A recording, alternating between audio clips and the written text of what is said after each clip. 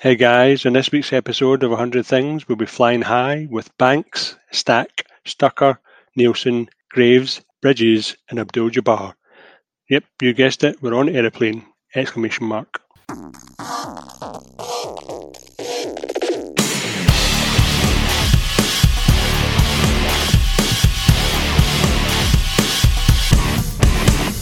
Hello everybody and welcome to 100 Things I Learned from Film, episode number 3, with me, co-host Mark Plant, and this guy. Me, John Watson.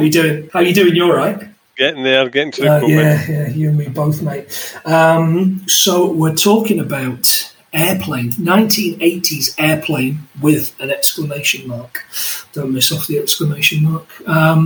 It's 40 years old this year, John.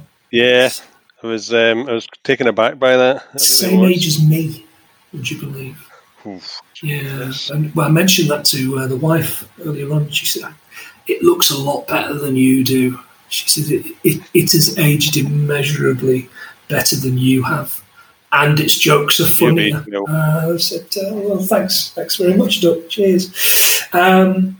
Yeah, so had you seen this one before? Yep, used to be a big fan of Leslie Nielsen stuff. I watched things like Police Squad. It was after this. I think I watched Police Squad first and then went back to Aeroplane. There was some adult jokes in there that I wasn't allowed to see when I was younger, because I was only 5 years old when this came out, so I had to wait. It's one of those films that it was always on, and I think, to be honest, I've probably seen this film more times than the amount of years I've been alive. Like it's one that I think I've probably seen once or twice a year for every year that I've been on the planet. Obviously give or take the first kind of 8 or 9 years, but it's always on, or it's something that if it is on, I'll always make the effort to sit down and watch it. And just to see if you've seen something that you've not seen before, because I think there's a lot of things that you just totally miss. There's an alarming amount of stuff, and as we were saying off air, you've really got to kind of stop it at points to pick up on stuff. And I did see one or two little kind of mini kind of watching along gags today when I watched it again with the wife that I've not seen before. At least I don't remember seeing before. Yeah, I was definitely the same. So what do we know about it? Leslie Nielsen's first comedic role. You're absolutely right. He was known for non-comedy stuff before that. And was it Forbidden Planet sci-fi stuff? Yeah. Forbidden Planet reminds me of one thing. There used to be a club in Leeds in the 90s called Forbidden Planet. It had a revolving dance floor for those that remember Forbidden Planet in the very early kind of 90s. When I shouldn't have been drinking, but it's the Zuckers, and you mentioned Police Squad, you mentioned Naked Gun, and that was them. Kentucky Fried Movie. I don't know if you've seen Kentucky Fried Movie. No. Which I was inspired by as a teenager when I was at film school to make my final movie based on like a kind of a sketch film. And I must have seen Kentucky Fried Movie, which is just that. It's a sketch film. There's a bit with it's like a bit that is Enter the Dragon kind of comedy version of Enter the Dragon, which is pretty funny. There's loads of other bits, Danger Seekers, and there's kind of a comedy trailer bit. And I hadn't realised, or maybe had realised, that I must have seen this as a teenager and decided to make my college film like a kind of a little sketch film. It was an absolute disaster. Absolute disaster. I think I got a D or something for my final thing. Yeah, it was really, really You just didn't get it. You were ahead of your time. Well, that was 1977 and I did this in 98, so probably not. But yeah, the Zuckers did Police Squad, the Naked Gun movies. They wrote Basketball. Have you seen Basketball? Matt Stone and Trey Parker? Oh yeah, from the it's an absolute favourite of mine. Surely Shaq didn't earn all his money in college. It's good. And the later scary movies, which are bad. The later scary movies are bad. Anyway, that's kind of the basis. But the cast in this is just exceptional. Full of people that never really done comedy. Lloyd Bridges. Was, wonderful in this. It was Lloyd Bridges that really sort of made it. Obviously, Leslie Nielsen, I don't know how funny he was, but I think Lloyd Bridges was phenomenal in this. It really was. It's a hell of a week to quit. Stop sniffing glue. Insert comedy kind of thing that I should insert drugs here. And Peter Graves, who's Captain Over, he was the guy out of Mission Impossible, the TV show. God, it's classic. You wouldn't expect to see these people in that film. No, absolutely not. So I guess we'll kind of start talking about the movie. So it opens up with the shot of the plane and the doo-doo. Fantastic Jaws thing, which I think's super. It's actually based on a film from 1957 called 0 Hour. Now, 0 Hour is on YouTube in its entirety. I tried to watch it this afternoon. It is unwatchable. But the reason it's unwatchable is it's almost shot for shot in many situations this film, except without the comedy stuff or the intentional comedy stuff in. And in fact, there's a lot of lines in there that are almost exactly the same, where he's talking him down on the plane.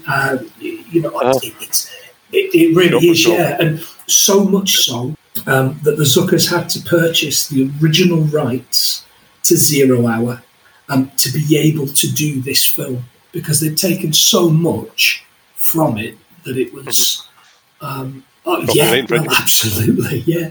So they bought the rights. I would assume it probably only cost pennies. I'd assume it wouldn't cost very much at all. So, that's how Facts 2 and 3. We'd already got Leslie Nielsen's first comedic role. It wasn't Lloyd Bridges. What's that? So I don't think it was Lloyd Bridges. I think he'd done comedy before. Yeah, I mean, he kind of lends himself quite well to it, doesn't he? That grizzled kind of... and then he did nothing but comedy afterwards, which I think a lot of real serious film fans, are kind of against. I think his last one was Mafia, a Jane Austen movie or something like that, and it's you can imagine the kind of stuff. So we start off at the airport, and so just kind of airport stuff going on. There's a bit where the announcers are talking about the red zone is for loading and unloading only. And then the white zone is for loading and unloading only. And they have like a real kind of like back and forth. Oh, we know what this is really about. Oh yeah, about the talking about the abortion. But it really is the only safe thing to do. But do you know that those two announcers are actually the real announcers for the airport? Yeah. So that was one of the things I had down, because I had a look at it. Because when they were speaking, they actually sounded like they were the real genuine people. So I checked that out myself. But yeah, it turns out they apparently also married. Which, Jesus. It's, I don't know. I just think that's... Which makes the abortion argument even worse. Well, it does. Yeah, you're right. Yeah. And it seems to be full of people. And is this still a thing? Are people still trying to get you to talk about their religion at airports? There was a lot. Oh, just the Church of Religious Consciousness. Yeah, because the guys are always giving out flowers. But every time somebody walks into that airport, they always get approached by someone from the Church of Religious Consciousness. And usually that person from the Church of Religious Consciousness gets punched. Exactly, yeah. Yeah, don't start me with your red zone shit again. Clarence Over gets a phone call. He has to go to a phone. I mean, Jesus, remember that? He has to go to a phone. He gets the wrong phone. And it's such and such, Dr. such and such from the Mayo Clinic. And when it cuts to the guy from the Mayo Clinic, in the background, there's just huge jars of mayonnaise. Come on, That was Yeah. too funny. But did you see the magazine he was reading before he I went to didn't the see phone? the exact magazine, but No. some of it was called Whacking Material. Yeah, so he was standing by that, and under, I think I was looking at some of the sort of headings for the magazines, and one of them was like fiction and non-fiction, and under fiction was, I think it was surfing and handguns, and non-fiction was something like New Women Weekly or something. But he picked up a copy of Modern Sperm. What? Yeah, so underneath the whacking material, he picked up a magazine, and yeah, it was called Modern Sperm. Again, let's add that to the board of things you're not going to get away with today. Modern Sperm. He then gets a phone call from somebody else called Ham, and the line is, "Give me ham on 5, hold the mayo." Which, I know the mayo. It's pretty good. Classic. Absolute classic. But did you see the when they were first going in and they were past the X-ray machine, and the X-ray machine had basically like the inside of people's bags, and then the one just popped up and it was somebody's X-ray of the lungs. I did see that. Yeah.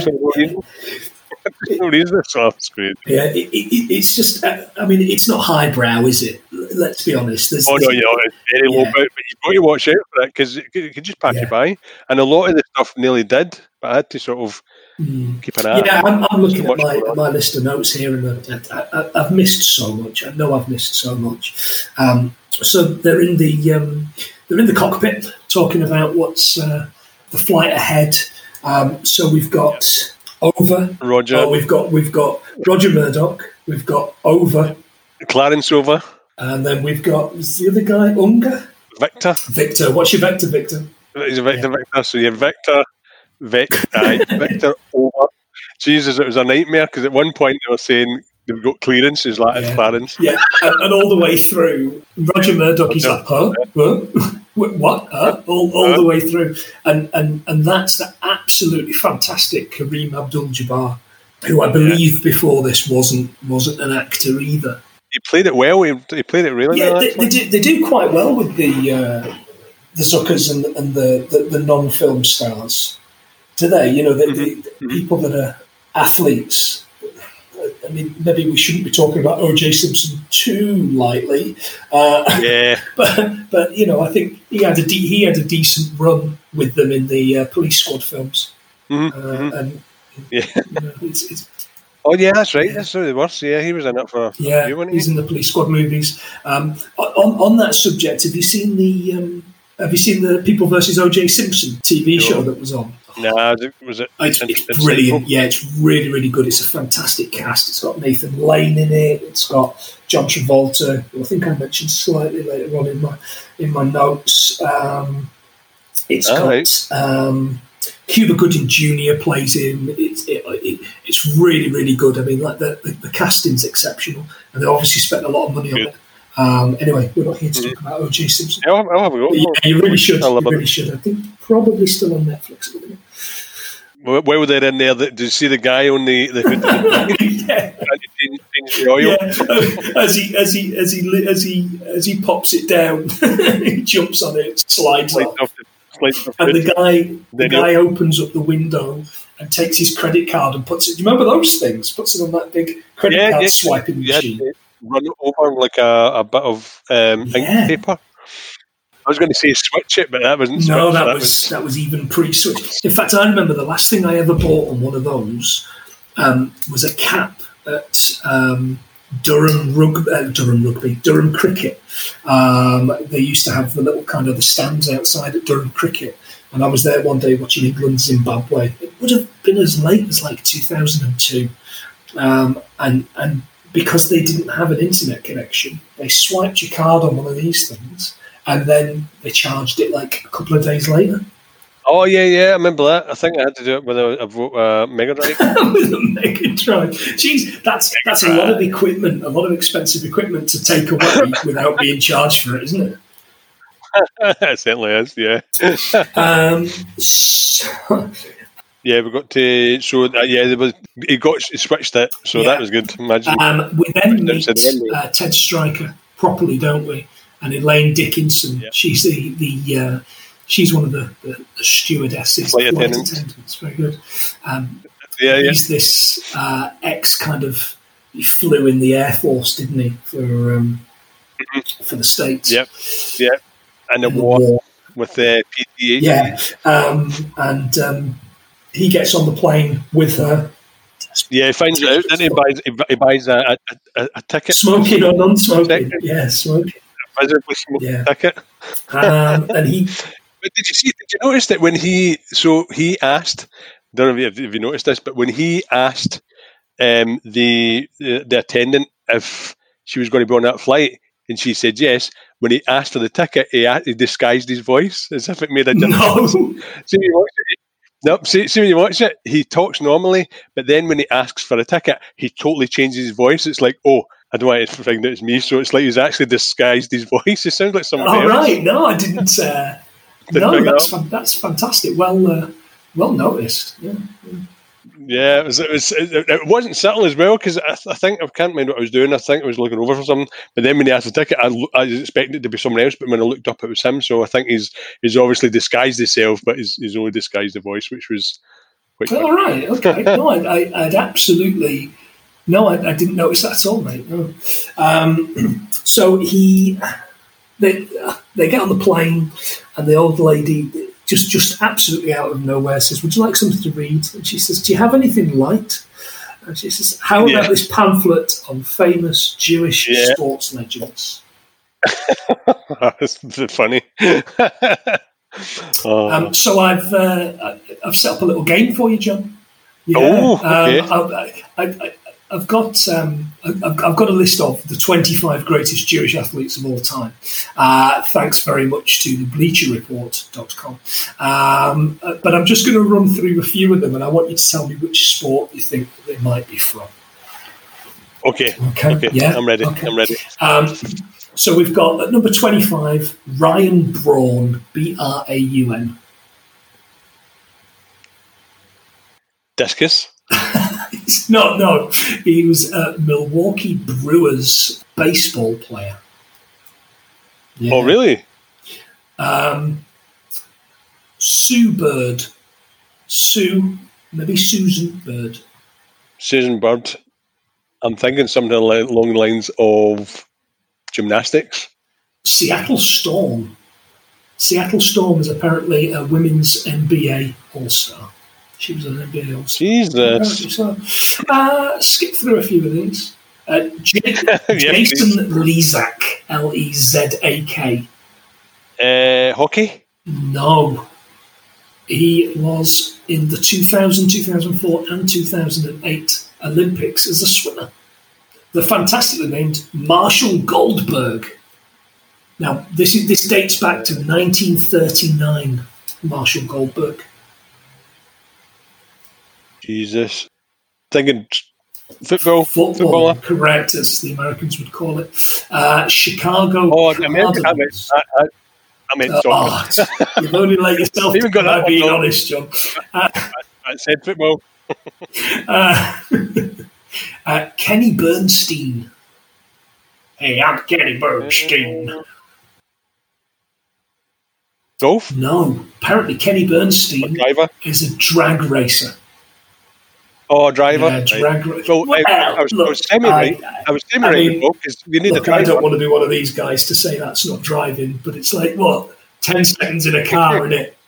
Do you know what I mean? It's like popping down the shops. I'm Kenny Bernstein, and I pop down the shops. I was close with that one. Amy Alcott. I'm going to go with golfer. Pulled it out of the bag there. Amy Alcott, LPGA golfer. Wow. 29 tournament titles and 5 majors during a 35-year career. There you go. Nice. A couple more. Ron Mix. Mix? Known as Little Mix to his mates. Oh, that's terrible. He might have been a big lad, actually. I don't know, like a wrestler? American football.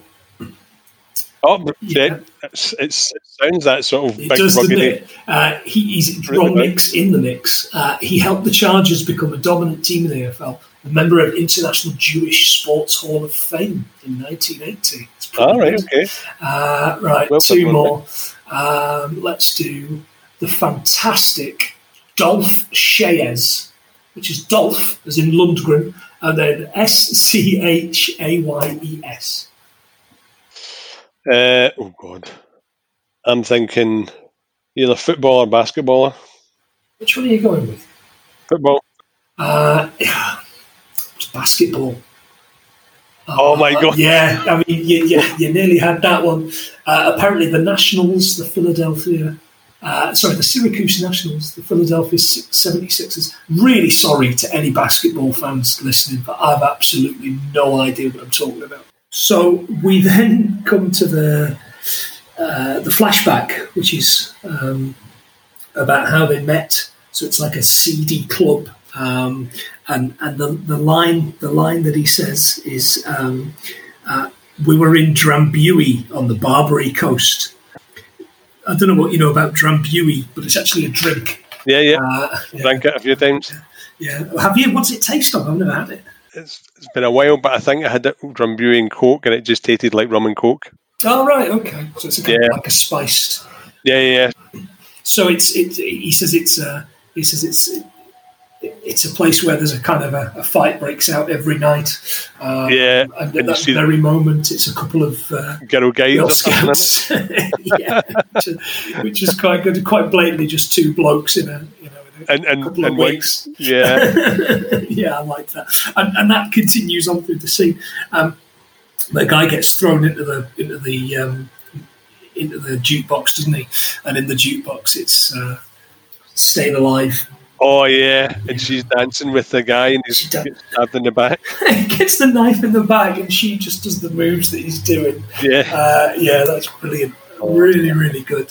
And they then go in and dance. He does all the kind of the Saturday Night Fever stuff. It's all this down. The noises as well when he's bouncing into action like and all this. He throws his hat away, and it just does like a comes back and hits the barman as well. Yeah, it's brilliant stuff. I think he's probably a better actor than John Travolta in that point. But that, let's be honest, doesn't really take much. No. It just always makes you think of that bit in Itchy and Scratchy Land where Marge says, "Yeah, even the bartender looks like John Travolta." Yeah, looks like. So yeah, it's all the Staying Alive Saturday Night Fever stuff. And he's pulling off the impossible moves, doing this sort of Russian dance while juggling. Yes. And trying to look really closely as to how they'd done that. Like, he must have sat down or something. But no, I couldn't quite tell it. It was good. I always like it when you kind of can't tell how stuff. Yeah, no, it was good. It was good to be done. So he continues to tell the story. They fall in love and they're on the beach and the water comes over them. That's the famous scene from Here to Eternity, which I gave myself a fact on. Yeah, they're covered in seaweed. Yeah, that's right. And I quite like that. There's a bit where there's like a dogfish or something behind him, isn't there? Yeah, so it's absolutely covered in the seaweed. And then it cuts back to the plane. And he says, "I don't want to talk too much, otherwise I'll bore you." And you can just see the woman's legs, the old woman's legs. Yeah, dangling. Which is a really, really grim. It really was kind of view. Did you see the crew though? I think at that point there was a bit where it was showing you people reading books, and there was a nun reading about boys. Did you see that? She's reading Boy's Life. And then he's reading a nun's life. On the boy's life, the fishing, and the nun's life, there's a surfer and on it. And he's really, really intrigued by it, isn't he? It really is. That's is he called Billy? Is he called? And that's the kid that ends up in the cockpit.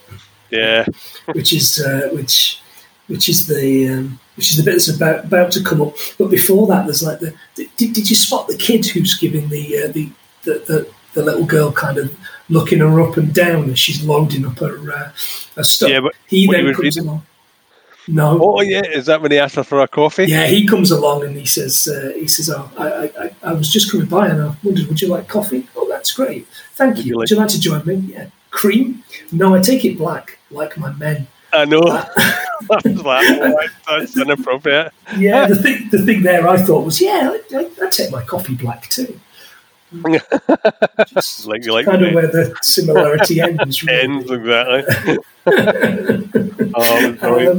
Yeah, have you ever been in a cockpit before? No, I've never even been on a plane. That's so funny. Have you ever been naked in a gymnasium? that was inappropriate. Do you not ask about films about gladiators as well? That's right. Yeah, and have you ever been in a Turkish prison? So I wrote down, is Captain Over a paedophile?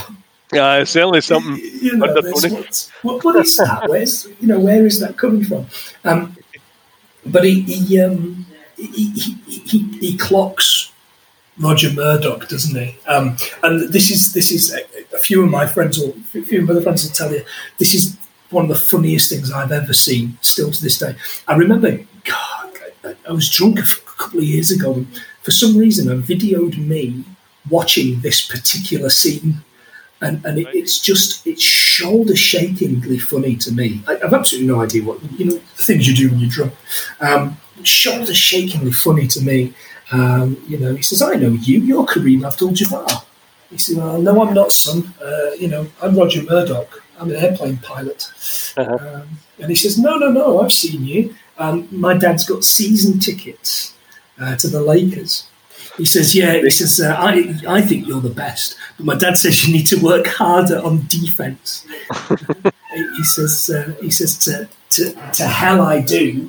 He says, I'm out there 5 days a week busting my buns. You try dragging Walton and Lemire up and down that court 5 days a week or something like that. And he grabs the kid, like he's got the kid really close to him. As you try tell your old man to drag Walton and Lemire up and down the court for 48 minutes. Oh, brilliant. It is. It's absolutely super. I've absolutely no idea who Walton and Lemire are, and I'm sure there's somebody there will tell us that they were they were the defensive. The main defensive boys at that. You just like seeing him grabbing the wee boy. yeah. But yeah, it's really, really good. He keeps pointing to his badge and going, "No, look, I am." Yeah. And I mean, absolutely exceptional. Still today, watching that today, I was just killing myself laughing. It really was. Was there no scene after that? There was no scene between Stryker and Elaine. Because I've got a note just saying just like to sit on his face and wriggle. Oh yeah, they go out into the Peace Corps. Mm-hmm. Or whatever it is, and they're helping out the Mbongo tribe. That's right. And he decides he's going to teach them to. He's going to teach them basketball, which they're already very proficient at. They pick up straight away. And she's teaching them about Tupperware. That's right. She said during the coming monsoon season, you're going to want to keep, your food safe. And I did a little bit of Googling because I was like, I wonder how old Tupperware is. Turns out Tupperware was invented in 1948 in Massachusetts. Wow. Jesus. So, I thought it was just an 80s thing. Well, yeah, so did I. Yeah. They were all showing it in Erie, Indiana in the 90s as well, so I thought it was coming back. Erie, Indiana, so they did. They kept the kids in the... Well, there's a reference for the kids. The 80s kids. Yeah, so they go through that, and then it's time for them to... She says it's time, it's time for them to go back. I'm pretty sure we missed a third kind of flashback where they're talking about he's in the hospital. Oh, yeah, because there was a doctor with an STP sticker on as if he was a mechanic, and he was... That's the one. That's the one. And he's doing the paint. He's doing the painting of the guy holding the kid with the thing the Jeep exploding in the background, and his leg over his head. Yeah, that's right. And he says, "Hey, can I get a minute?" And he says, yeah, take 5 is actually happening, which I thought was really good. He then talks about other people. There's Zip, isn't there? Do it for the zipper. Comes back later on. But yeah, there's somebody else in the bed. I can't remember the name of the person. He said, he seems to think he's... that singer. Yeah, yeah. I remember coming. I know you're talking about. Yeah, and it's everything's coming up roses from Gypsy. That one. There you go. There's a fact. There you go. Everything's coming up roses from Gypsy. So that's Ethel Merman. She was called, and she actually plays herself. Yeah. Lieutenant Horowitz. That's it. I've made a note somewhere. I just couldn't find it. So yeah, Lieutenant Horowitz. And again, that bit always makes me laugh. We come back to the plane. The attendant's asking for the guitar, isn't she, for the nun? She does. Yeah. And then she sings the song "River of Jordan" by Peter, Paul and Mary. I made a note saying I don't know who Peter, Paul and Mary are, but I don't think they're Rod, Jane and Freddie. No, certainly not. From Rainbow. And the attendant hits IV out the little girl's arm, but it's the little girl's face. I don't know why. Some brilliant acting from that kid. Yeah. She's kind of like fishy face, kind of. Yeah, that was that. Where you're sucking her face in. And then there's the guy says, "Excuse me, could I have a second cup of coffee?" And the woman says, "He never asks for a second cup of coffee at home." Yeah. That's a reference to a 70s advert for a coffee called Yuban Coffee. All right, okay. And the advert is literally, he never asks for a second cup of coffee at home, obviously because you're not serving Yuban coffee. Yuban. It sounds like it should be in... the bin. Well, I was going to say, it sounds like it should be in the cantina scene in Star Wars. Oh, yeah. What do you drink at Mos Eisley? I drink Yuban. Yuban. Yeah. Yugnub coffee. So it's another thing to add to our list of things that I learned anyway. Oh, we then start eating the food. Yeah. It turns out, what is it that gets them? The fish. That's the fish. That's right. I had the lasagna. I remember that. It was either the steak or the fish. I had lasagna. And she says, I've never felt this bad since we saw that Ronald Reagan movie. Yeah, I remember that. Which I thought was brilliant, because as you know, Ronald Reagan was an actor in the 50s. But I looked through some Ronald Reagan movies to see which could it possibly be. I mean, there's a lot of kind of really bad cowboy movies. But there's one called Bedtime for Bunzo, which is about him adopting a chimpanzee. So I just assumed it was Bedtime for Bunzo. I think it's a safe assumption in it, because everybody loved the...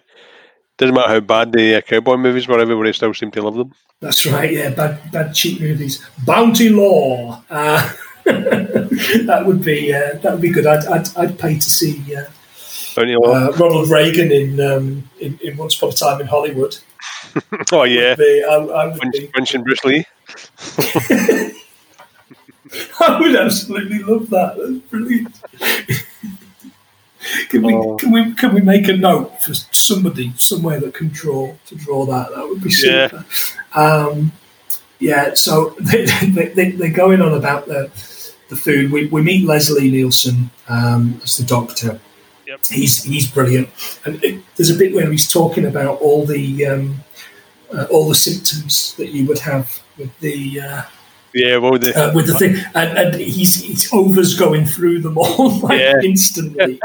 It's genius. It's so clever. Good. That's really good. And then he gets dragged up the aisle, didn't he?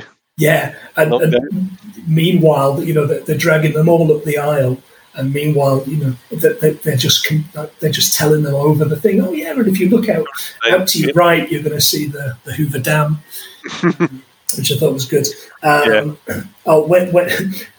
When can we land? He says the doctor says, when can we land? And he says, I can't tell you. He says, no, you can tell me. I'm a doctor. No, they say something else about I haven't decided or something like that. And like, it says 2 hours. 2 hours. 2 hours, yeah. Is that when you're going to decide? Can you tell me in 2 hours? That's the one. I thought it was really good. Oh, there was a lot of those in there. That old woman did that to him. Are you nervous about the flying? Yeah. Are you nervous? A little. First time? No, I've been nervous before. The autopilot kicks in. I don't think that's how automatic pilots work, if I'm honest. No, I think that was definitely put in for comedic effect. I think the character in the titles, he's known as Otto. Autopilot. Oh, Otto. Yeah. See what they did there? Yep, my name is Otto. Otto. Another Simpsons reference. This should be Simpsons references in a thing. We'd get a heck of a lot more to get. Okay, so we finally get to meet, and I think it was something like 50 minutes in before we get to meet Steve McCroskey, who is Mr. Bridges himself. So we're quite some way in before Lloyd Bridges comes into it. Yeah. I mean, you know Lloyd Bridges from a lot of stuff. The problem is if you look through his IMDb, all his latest stuff, as I say, was that Jane Austen's Mafia, the Hot Shots movies. Yeah, I think he's made famous now for his sons, isn't he, Beau and Dingway Bridges? Yeah, and he's absolutely. But he was in lots of kind of dramas. He was in lots of proper films. You know, he was a proper. We always say on the show, don't we? It's a proper actor. But legendary. He's an old actor, old legend. Yeah, so a real proper actor. So he comes in. He's basically the gaffer, trying to get them to land, and this is where we discover that the problem would be that it would be all over the papers, and the airplane company, of course, don't want it to be all over the papers. They're not so worried about the deaths, not really. So they decide to get in Rex Kramer, whose name was previously used in Kentucky Fried Movie as one of the danger seekers. We won't talk much more about that sketch because it's got some pretty choice language in it. So they get Rex Kramer in, who is Robert Stack, Unsolved Mysteries. Robert Stack. Yeah. Do you remember Unsolved Mysteries? That was always brilliant. Horrifying stuff. Oh yeah. I think I was a student when I was watching that sort of thing. But yeah, it's car crash TV, isn't it? It was so bad that you had to keep watching to see what happened. And like he'd walk down an alley in a trench coat, with the fog. Yep, and talk like a New York gangster. Yeah, exactly. And you're kind of like, well, these are unsolved mysteries, but call this number and we might be able to solve it. Sometimes they're about aliens. If Fox Mulder can't solve it, what chance we got? Exactly. So we get to Robert Stack, who's getting ready. The guy that goes to collect him gets attacked by the dog. You know what I'm going to say? Oh, yeah. That dog's dead now. It really is. That's a shame. So they drive to the airport. He takes his sunglasses off to have a conversation, and he's got a second set of sunglasses underneath. It was the other one. I like that. It was a good touch. But it was when he was leaving the house and he was putting his jacket on, and then he walked through the mirror. That's brilliant. I shouldn't take the drink at that point. That's brilliant because at no point do you realise that that's a mirror. Like no point do you. You do not. No point do you realise it's not a mirror. I think is what I'm trying to say. Yeah, definitely. So there's loads of little bits there. By this time, everybody up on the plane knows it's really about getting Ted Stryker to get them to land. He's the only person that can possibly do it, although he doesn't believe he can do it. Is that after Elaine tried to blow up the autopilot? It's because they're losing altitude. So and she's just so turns out that the bit to kind of pump it up is on its belt. It's roughly about that time that you realise that Robert Hayes' Ted Stryker developed a drinking problem. Yeah, when he can't get it in his mouth. Yeah, which is brilliant. When I've had a few too many, I have that problem. There's a woman freaking out. She's going absolutely crazy. It's too hot for her. She's freaking out. The stewardess slaps her, and then the doctor comes over and says, "I'm sorry, you're needed in the cockpit. I'll take over." And then there's a big line of people. There's a whip. It's brilliant, really is. We've had there's the two jive talking guys. Stewardess, I speak jive. Oh yeah, the older white. And he's absolutely no interest in her helping him. And she says, "Chuck don't want no help. Chuck don't get no help." It's a great line. This little old lady. I'm sure. Yeah, there's too much in this. There's no way for me to keep this, or for us to keep this coherent. It's just dropped into us discussing Airplane, and I think it always was going to. I know. I thought it was going to. At the end of the day, there's just so much in it. Yeah, to talk around it. I love the guy, the character Johnny, on the ground. Who is the kind of the character? Yeah. He says, "How about some coffee?" "No, thanks." Yeah, he's a great character. And he takes across the printout. He says, "Johnny, what can you make of this?" "Oh, I don't know. A hat, a brooch, a pterodactyl." Yeah, which is really good. That actor is a guy called Steve Stucker, and he died at 38. He was very, very young when he died, but he was in a few other bits and pieces kind of towards the end of his life. He was in Trading Places. He's in a few bits where you're kind of like, oh yeah, he maybe could have been something else, but I would assume it was he'd announced quite early on before anybody else that he was HIV positive in the 80s. Oh, wow. And, sadly that I would assume would have killed him, but not before. He's in Airplane 2, which we won't talk about. That's another podcast. Movie. That's a bad movie podcast. I think I'm pretty sure there's a few out there that if they haven't, will be doing that at some point.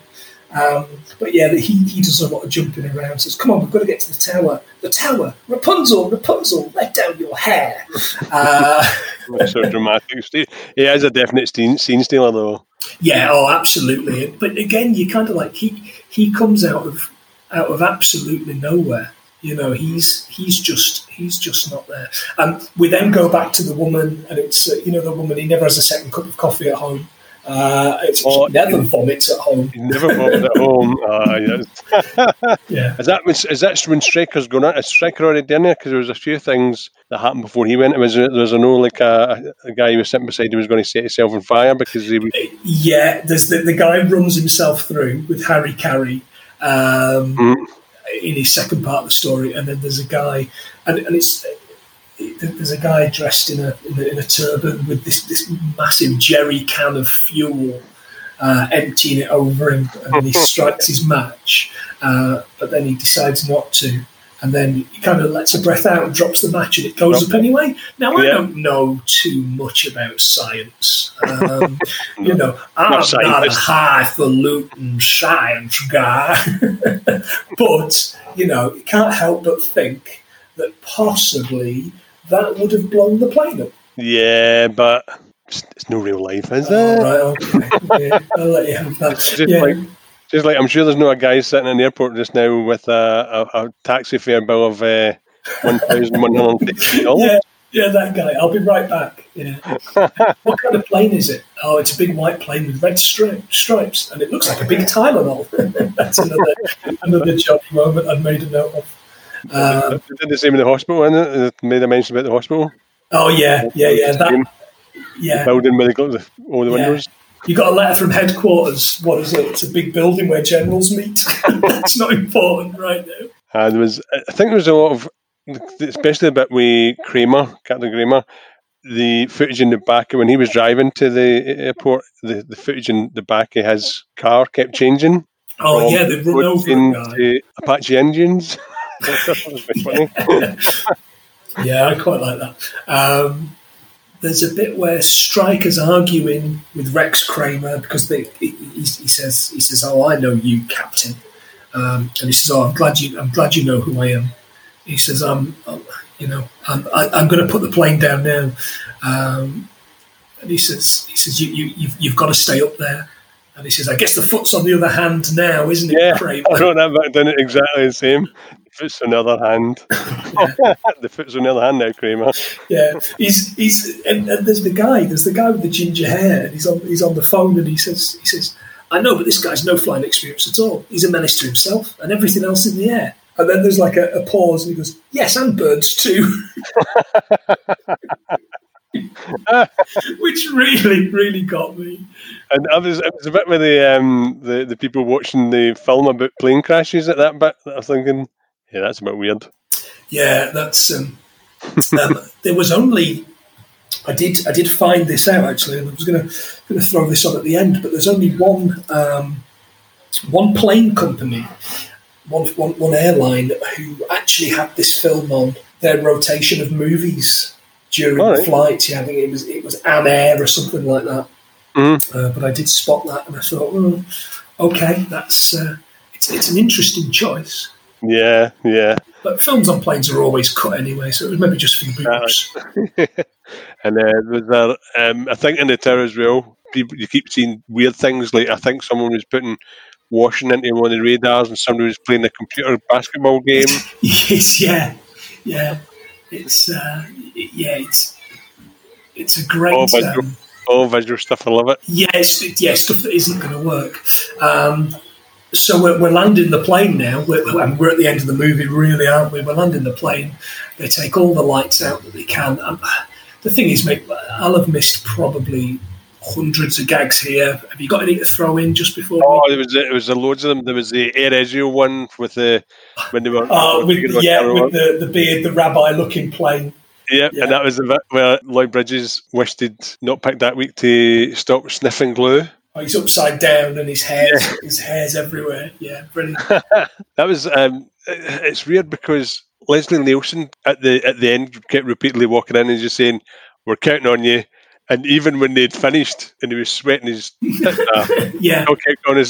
we're counting on you. Yeah, it's like 3 times they do that, and even at the end when he's landed, they still put that bit in. And there was a mass of trucks. Remember when they were landing, all the trucks were coming. So it was the fire trucks, but then there was beer trucks, and then a cement mixer. There was a tractor. Yeah, and they get all Budweiser truck, and they get all the lights. Like they said, we've got to get as many lights as we can on that runway, and it's just a dump truck full of lamps and standing lamps and all sorts of things. Yeah. Oh, you can't beat it. You cannot beat it. So no, it was good watching it again, but it was literally blam blam, joke after joke after joke after joke. It really was one of the ones where you couldn't just sit and watch it. I was going to sit and watch it and then watch it again and write all the gags down, but I decided just to dictate it as I was watching it, but that was probably the worst thing to do, to be honest. yeah, don't I know it. There's a bit where they get Mrs. Over. They ring Mrs. Over and they say, your husband's unwell. We've got somebody landing the plane. Can you get down to the control tower? And she's in bed with a horse. That was strange. That was the strangest thing. And it's not as if she was. It wasn't made out to be like a weird situation. It was just such a. If you're leaving, there's drinks in the fridge, and it was just such a weird scenario. There's juice in the fridge. She was a bit looking as well, though.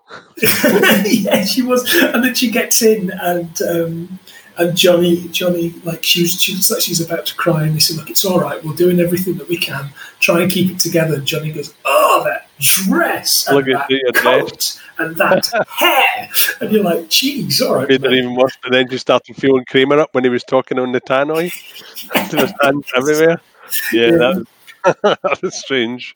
But no, Johnny, when he did that to her, when he killed her confidence, it was Why are you doing that to that poor woman? Yeah, but that was fantastic. It's a bit much.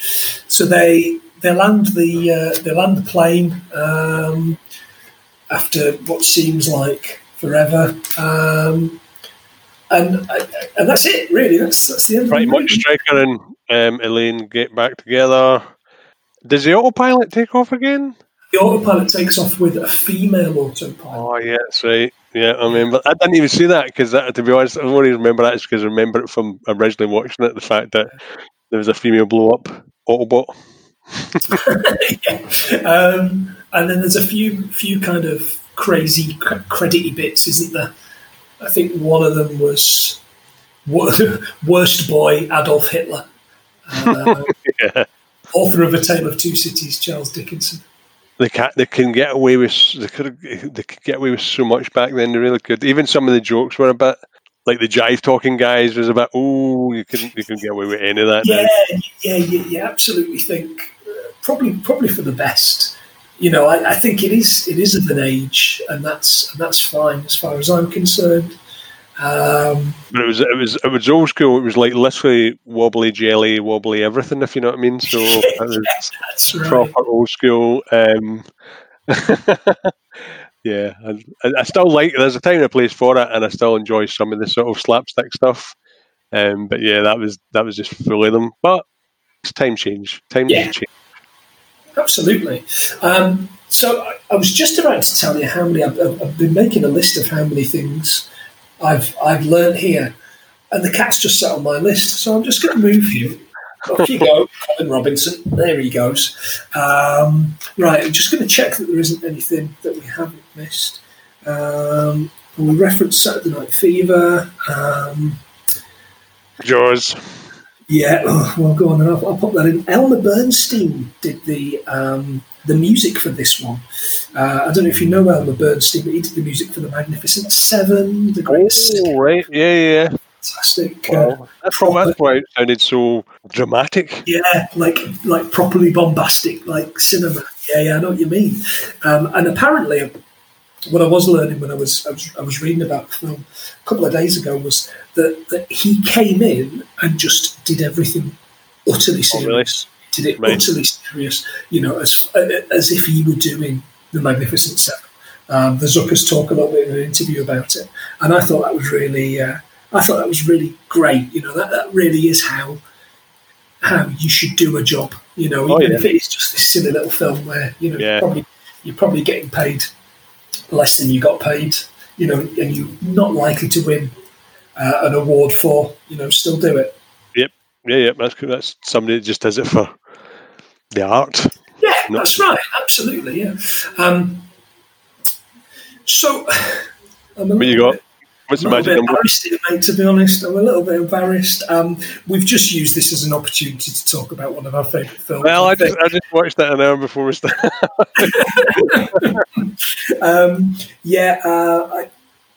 We've got 12.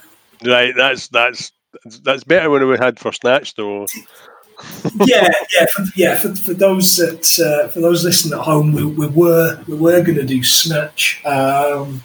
And again, great film, really worth a watch. Problematic, considering it's only 20 years old. But yeah, I think I was in the low single figures for that, and I was probably about 45 minutes from the end of the movie.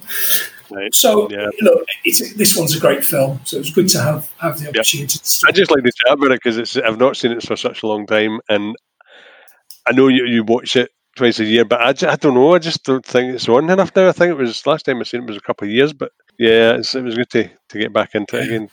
Back in the cockpit. Yeah, indeed, yeah, absolutely.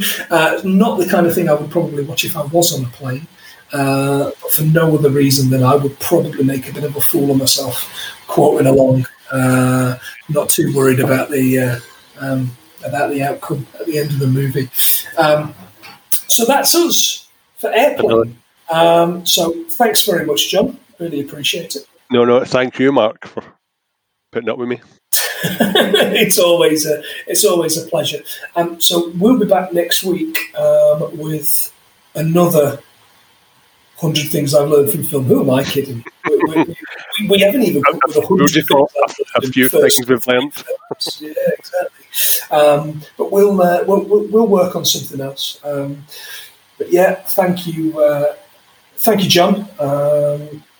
I've been Mark Plant, and I've been John, and thank you very much, world, for listening. Yeah, and this has been 12 things I learned from 1980s Airplane! Exclamation mark.